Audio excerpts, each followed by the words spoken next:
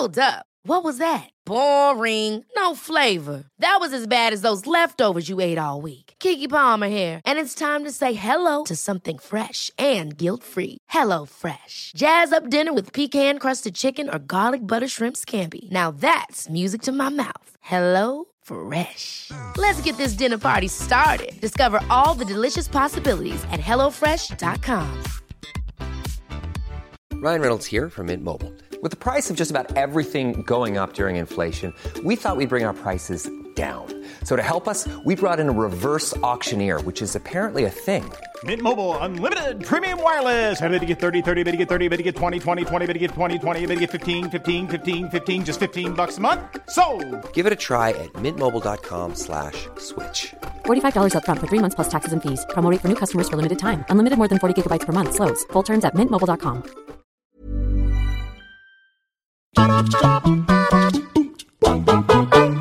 It's hard to get people to agree on what constitutes a terrible game. Outside of some notorious outliers such as E.T. the Extraterrestrial or Ride to Hell Retribution, most games can find a fan base, however small. However, most people can agree on what makes a great character. Characters like Nathan Drake or Geralt of Rivia are undeniably excellently written, and without them, their respective games would never have achieved their lofty must-play status. That's because a great character inherently elevates the game they're in regardless of quality. A great character can make a good game great, or a terrible game, well, at least a bit tolerable. So let's take a moment to appreciate these characters who deserved way better games. Their respective titles won't do it, so I guess it's on me to give them their time to shine. I'm Josh from WhatCulture.com, and these are 8 great characters wasted in terrible video games. Number 8, Nakmo Drak, Mass Effect Andromeda. Mass Effect Andromeda infamously launched riddled with technical issues that made the game feel admittedly unfinished. A lot of players shelved the spin-off as a result, content to wait until it had been fully patched up to return to one of the most boring games ever made. Fortunately, BioWare mostly maintained their ability to write great characters. PB was a pop-punk archaeologist, Nyx a female Turian bootlegger, and Drak a cranky Grandpa Krogan. Like most Krogan, he likes shooting things a lot, but he's also 1,400 years old, which means he's lived through many of the events that shape the Mass Effect universe as we know it. As you get him to open up, the character achieves a level of depth previous Krogan party members just never managed, no matter how beloved they were. You learn that he joined the Andromeda Initiative because his granddaughter did, and he didn't want to be alone any more than he wanted her to be, which is kinda cute, isn't it? His typical Krogan bravado is a cover for the fact that his organs, many of them synthetic due to centuries of being shot at, are beginning to fail as well. Drak is old, tired, and facing down his own imminent death, and chooses to go out making the galaxy a better place for his granddaughter.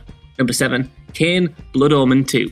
Blood Omen 2 was an anomaly in the Legacy of Kain series. After the popular Soul Reaver spin-off games, Eidos decided to make a proper sequel to the original game in the series, Blood Omen, and they handed the keys over to an entirely new team to do it. The result was, not good. The narrative was packed with contradictions to the canon, dead characters were alive again, the vampires were now hero rebels for some reason, and its use of time travel was baffling. Aesthetically, it looked like a completely different game as well, and the reason for this is that the game's original concept art was essentially recycled from a cancelled project called Sirens. One of the best things about the original Blood Omen though was playing a pretty bad dude who almost always chooses himself over others. Kain is a cold-blooded, literally, murder machine, and he just felt slightly off during the early segments of this sequel. Thankfully, our Kain does re-emerge by the end of the story. Other than looking like every 14-year-old goth's dreamboat, Kain eventually proves just to be as merciless as we remember when he kills his would-be love interest for doubting his right to rule. To alleviate the blow of this botched sequel, the Legacy of Kain's original creative team later retconned Blood Omen 2 into being an alternate timeline, so thank the pillars.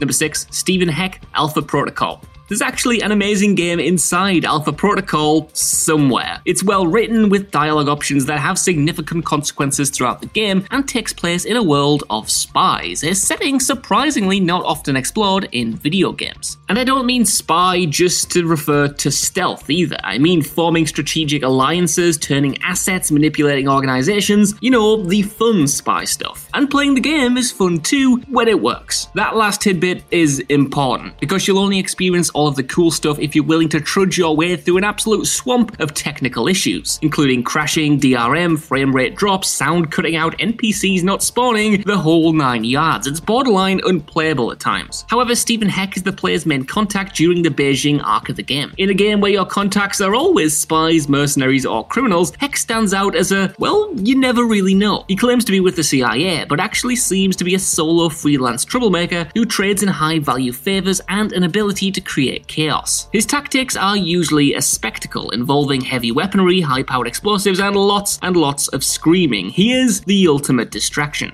Number 5. Reaver, Fable 3.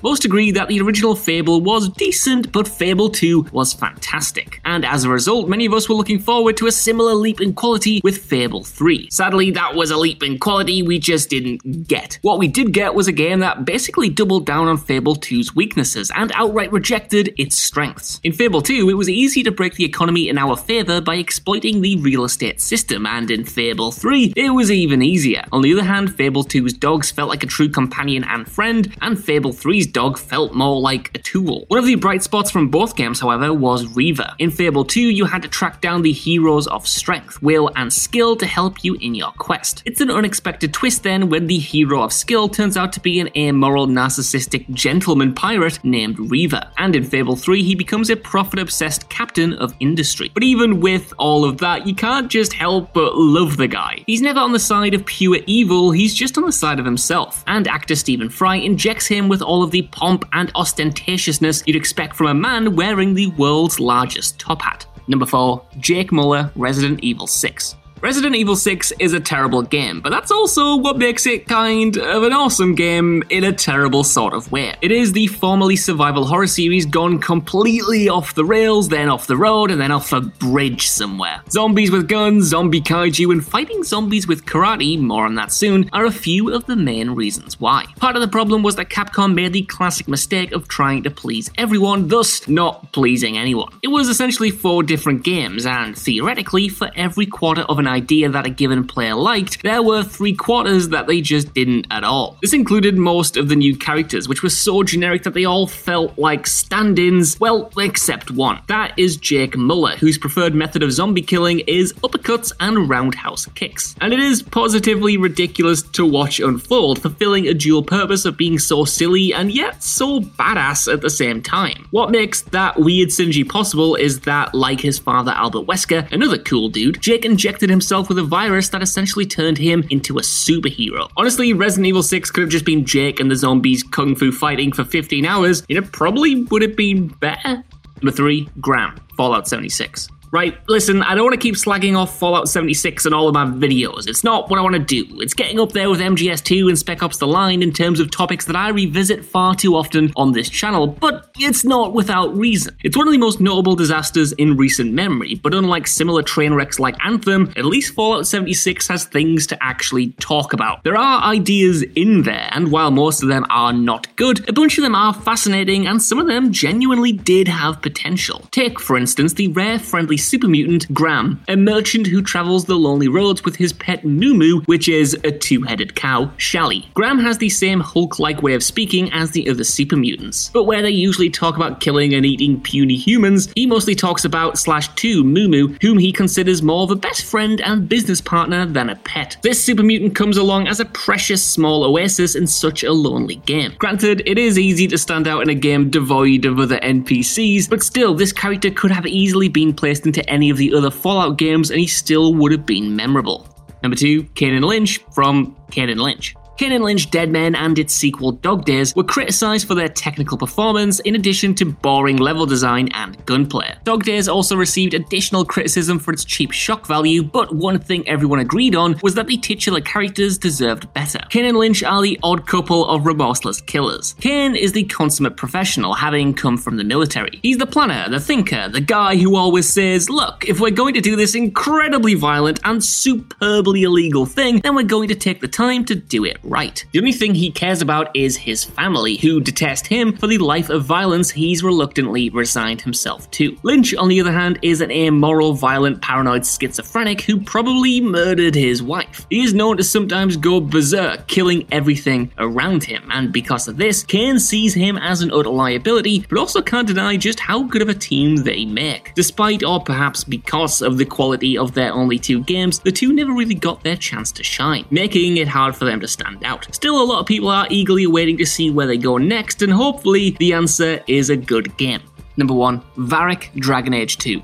This entire list probably could have been characters from Dragon Age 2. Clearly rushed for release, the game's story followed one city and its surroundings over the course of 4 years. The player and friends would have to deal with changing politics, power dynamics, wealth disparity, racism, and see how the city develops over time. So, how does the city change over time, I hear you ask? Well, sometimes there's a new pillar where there wasn't one before. Fortunately, BioWare's excellent character writing was still able to shine through this mess. Most of Dragon Age 2's characters became fan favorites pretty much instantly. Escaped slave Fenris, radicalized mage Anders, and the spirit who possesses him, pirate captain Isabella, all of them were great, but it's safe to say that Varric was the main attraction. Not your typical fantasy dwarf, Varric is a smooth-talking spy master. When he's not going on adventures with you, he can usually be found in the tavern, telling wildly exaggerated accounts of your quests. He's also the author of a popular series of pulp crime novels. Varric hates violence for the most part, preferring to solve problems with diplomacy, and if that diplomacy involves secrets and blackmail, look, nobody gets killed, so all's well, right? It's a mostly victimless crime. Still, when he does fight, he has his trusty crossbow Bianca, a mechanical, customizable weapon. He is a great construct, and fortunately he gets more time to shine in Dragon Age Inquisition.